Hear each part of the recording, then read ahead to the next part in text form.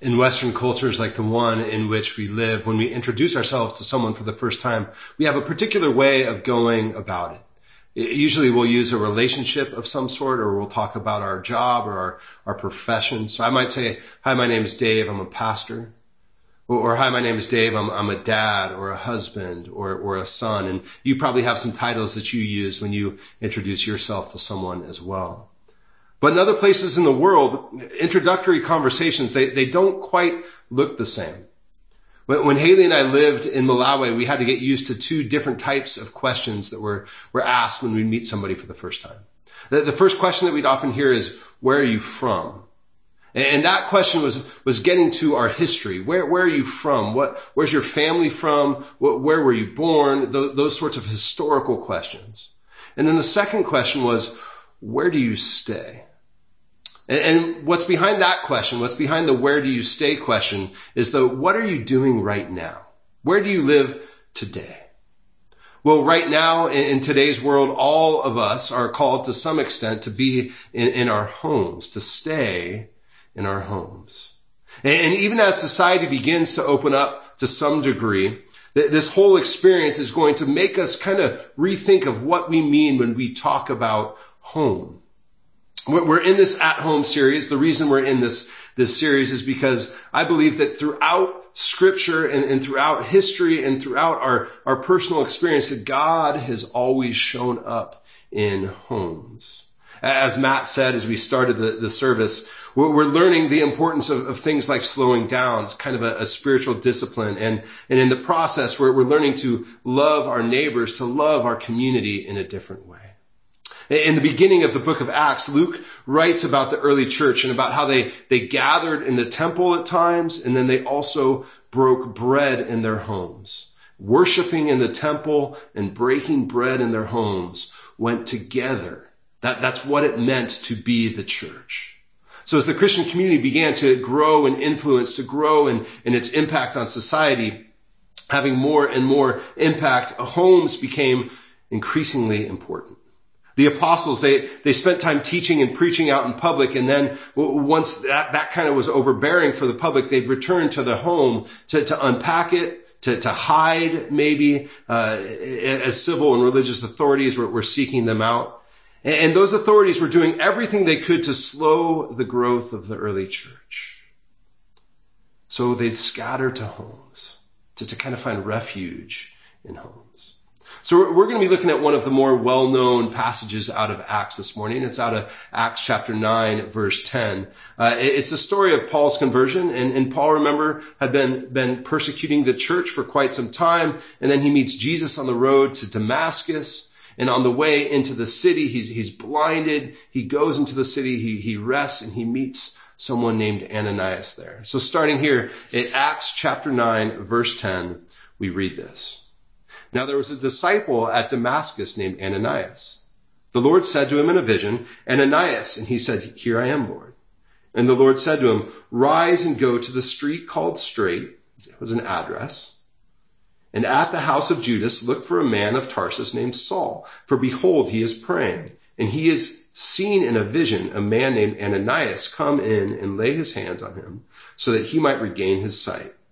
But Ananias answered, Lord, I have heard from many about this man, how much evil he has done to your saints in Jerusalem.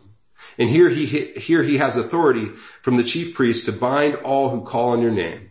But the Lord said to him, Go, for he is a chosen instrument of mine to carry my name before the Gentiles and kings and the children of Israel. For I will show him how much he must suffer for the sake of my name. So Ananias departed and entered the house, and laying his hands on him, he said, Brother Saul, the Lord Jesus, who appeared to you on the road by which you came, has sent me so that you may regain your sight and be filled with the Holy Spirit. And immediately something like scales fell from his eyes, and he regained his sight. Then he rose and was baptized, and taking food, he was strengthened. This is the word of the Lord. Thanks be to God. Now we talked about this passage as a church at WPC last fall, and one of the things I tried to highlight is the reality that both Saul and Ananias are changed by Saul's conversion. They're both transformed by his conversion. Paul, remember, was this man of immense privilege. He came from a well-off and well-connected family, so he had the opportunity to go to some of the best schools, to study under some of the brightest rabbis. And he not only goes from being someone who persecutes the church, someone who persecutes Christians, to confessing to be one, but he also moves from city to city, from house to house, planting seeds and telling the story of Jesus. This is a massive, massive story. It's why we tell it so often. And most think Ananias was one of the first Christians in Damascus. We don't know a whole lot about him other than he was well respected by the religious community. And we have no idea why God chose him to go to Judas's house to find Saul.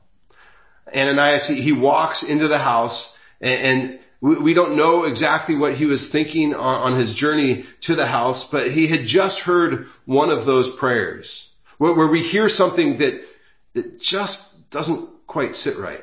And we're not sure if it was really God or if it was maybe something we ate last night, or we're just not so sure. And it's really God? You want me to do that? And so he says to God, hey, that's absolutely insane. There's no way that you really want me to do that. You know who this guy is, don't you? You know what he's done, don't you? It's one of those moments where Ananias thinks that he knows better than God, where he has an idea of what the plan should be. And he's telling God what the plan should be, how it should all look. I can only imagine what ran through his mind as he walked through the streets of Damascus on his way to that house on Straight Street. I don't know if he argued with God along the way, or if the walk kind of cleared his mind in the same way that when I go out on a bike ride during these times, or a walk at dusk during these times, that it helps to kind of clear my mind and kind of set my heart at ease. Maybe that's what happened. But something changes on that walk. Something changes before he walks into the door and walks through the door. Maybe he recognizes that God's ways are bigger than his and accepts that truth. Maybe he recognizes that God can take anything and anyone and use it and use that person for his kingdom. Maybe he comes to accept that. We don't know. But he walks in. He sees the man who was a chief persecutor of the church. And he sees him and he walks up and he says, Brother Saul. Brother. Ananias lays his hand on this man who's dazed and confused, kind of calming him. Probably settling some of Saul's fears, and something that looked like scales fall from Saul's eyes. Saul, or Paul as we come to know him, is transformed, and Ananias is transformed as well. Can you imagine what it would have been like to be in that house that day?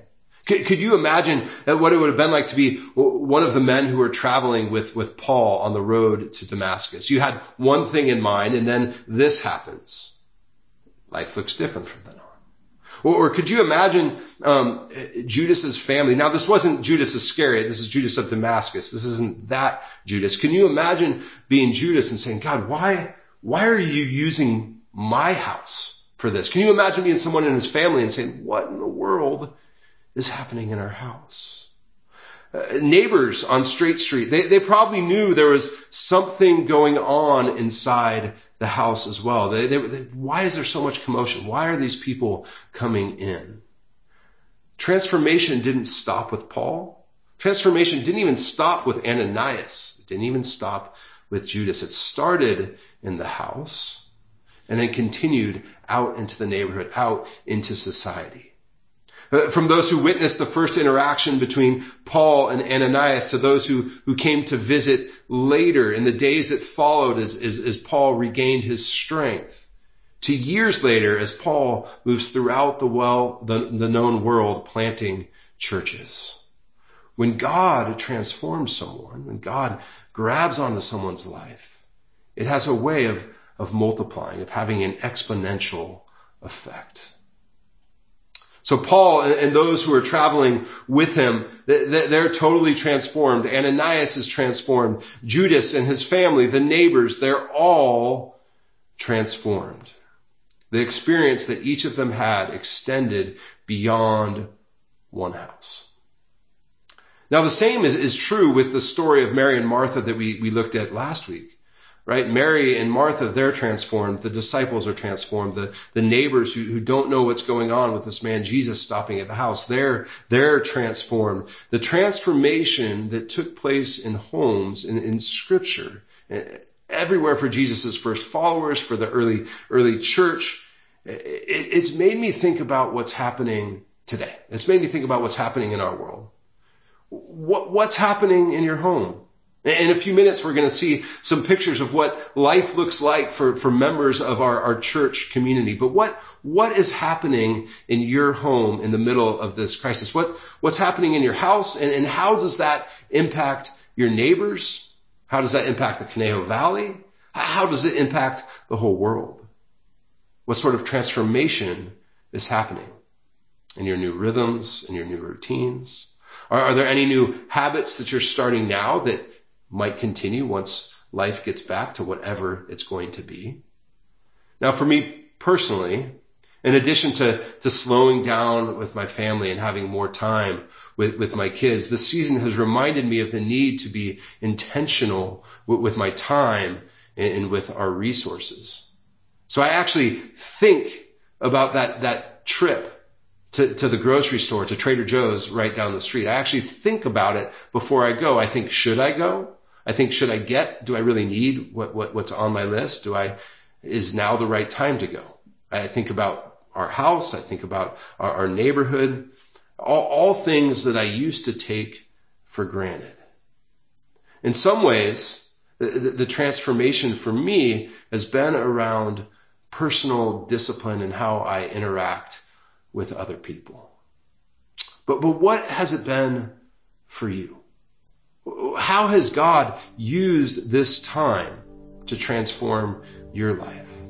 And how might that transformation continue into the future? What sort of impact will it have beyond your home? Let's pray.